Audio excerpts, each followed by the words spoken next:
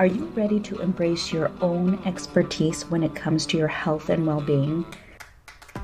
Welcome to the Personal Wellness Reimagined podcast, a show about understanding the challenges we face and digging deeper to learn from them.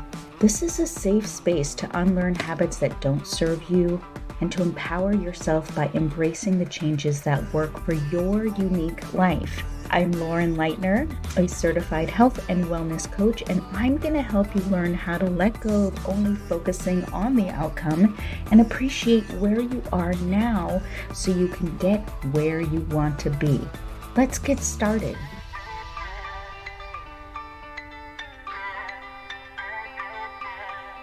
In this episode, we are going to break this resolution rut in your diet and talk about specifically this diet cycle and how this could be detrimental to our goal setting and making changes in our life that are long term.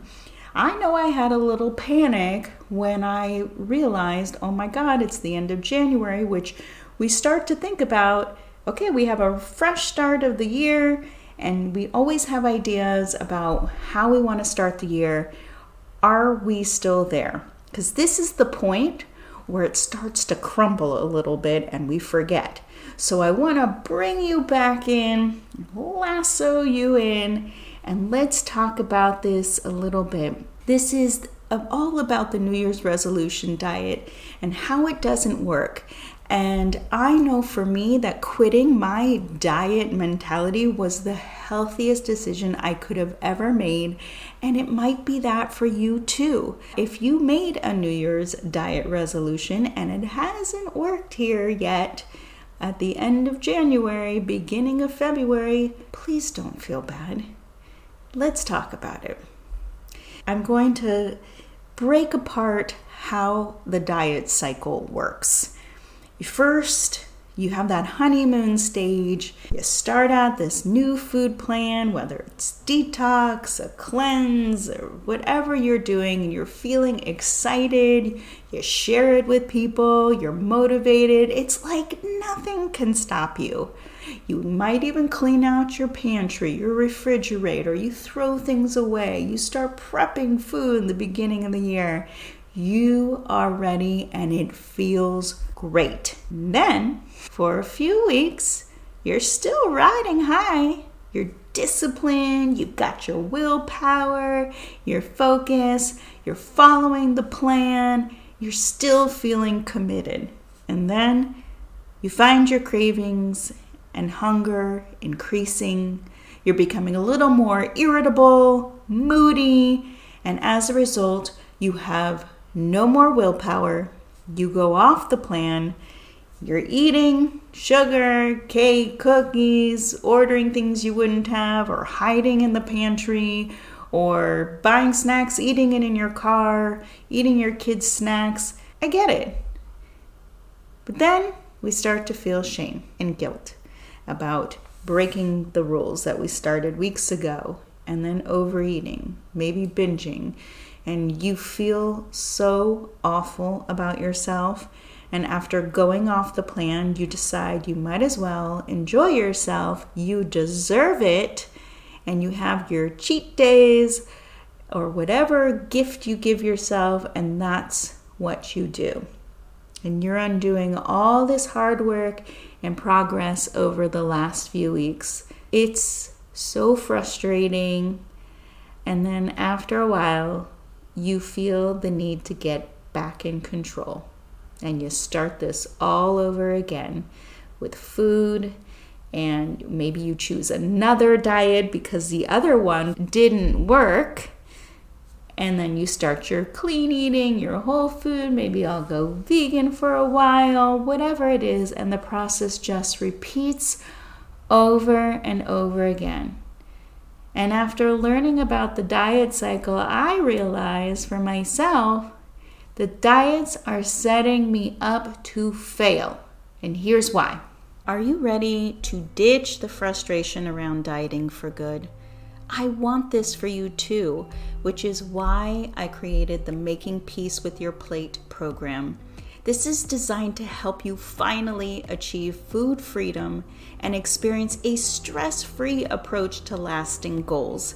This program will give you everything you need to undiet your life for good. So head to the show notes, get on the wait list for the March program. I only do this once a year, so let's find joy in eating and live life the way it was intended, with intention. Diets are asking us to restrict how much we eat and make certain foods forbidden, so we start to label them as good or bad.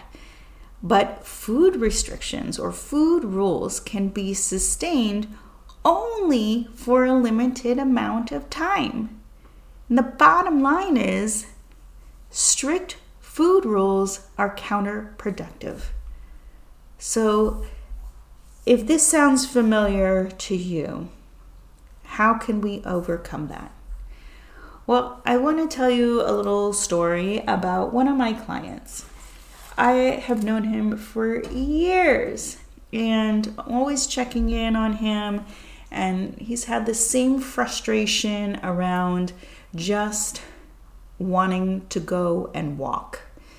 And a lot of my clients have had this same frustration. It's like they really have this desire, but they just can't commit to it. And, this means that they're on this roller coaster, even for walking. You can't stay consistent, even if these are habits they wanted to do. So he spent the last 10 years doing it for a little while, and then stopping for a year, and then starting again. And it's just like getting so frustrated. Can I continue this? And then in your mind, you're psyching yourself out because you can't stay consistent. And now it's something he does every single day. And there might be a day or two he doesn't reach his step goal. However, it's easier for him to get right back. So how did he get there? That's the big missing piece. We need to understand how to take these steps, be a lot more forgiving. But mostly what I realized for this client is that he was putting everybody else ahead of him and forgetting about himself and not adjusting his schedule so that he can continue to do his steps. Also, we worked on a little bit at a time. And when you are trying to get 10,000 steps and you're not doing any, or you're doing 2,000, we got to pull it back. We can't create a habit from 2,000 to 10,000. If you are running a 5K or even walking a 5K and you've been sitting on the couch for the last month, would you go out and go do 3 miles the next day? No. You might, but it would hurt. And then you wouldn't do it again. So we have to build on it. Just like any athlete has to continue to train. We have to make this a habit that is realistic. And notice that his resolution to start walking didn't even have anything to do with food. But this was his New Year's resolution. When we pulled back and structured a time that was just his, and that everybody could wait until he got his steps in. That means when people ask, hey, we're going to go run an errand right now, and he hasn't done what he needed to do for himself, he can say, great, I will do that in an hour. I have to go get my steps first. It comes and starts with you. You have to communicate it and let it be okay. Otherwise, you can't make it an excuse. If you really want to do it, then just do it. There is no other way. This idea of why New Year's diets usually fail, it's because you're looking for a quick fix and it's not a long-term solution. So instead of setting a New Year's resolution, we took a gentle approach and set these realistic goals so that he would repeat his goal over and over again with no resolution needed before we added anything else to it. Continue to repeat. And we've always had to look and shift so that he has a different perspective of what this means for him. So if we're continuing to see our goals in a negative way, we're never going to do them.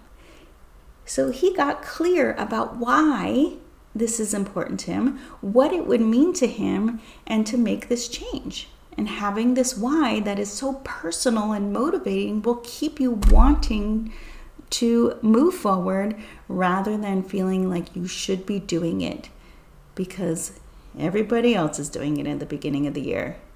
We have to get as specific as possible. We don't need a resolution to do so. These are the things that I talk about in one of my programs, Making Peace with Your Plate, that I'm opening up this year. And I would love for you to be on the wait list, and I will put it in the show notes. We focus on making these habits and a lot of other things to stop this insanity around the diet cycle. Because listen, making change does not have to be as hard as we make it to be. When you focus on what we can't have, that's not motivating, and that will make you want to quit. This is why New Year's resolutions and diets usually do not work. We have the opportunity to find joy in change and discovering what your body is actually needing. And that's something else I work on in Making Peace with Your Plate. Diets are so generic, and when we follow the rules made for somebody else and somebody else's body, your body may not respond to it. So we have to learn what our bodies need. And with this intuitive eating approach that I teach, it's exactly what we can do. And that gives you the freedom that you may not have experienced before. So hop on the wait list. It's going to open mid-year, and I only do it once a year. And if you have any questions, feel free to DM me on Instagram, and I'll catch you on the flip side.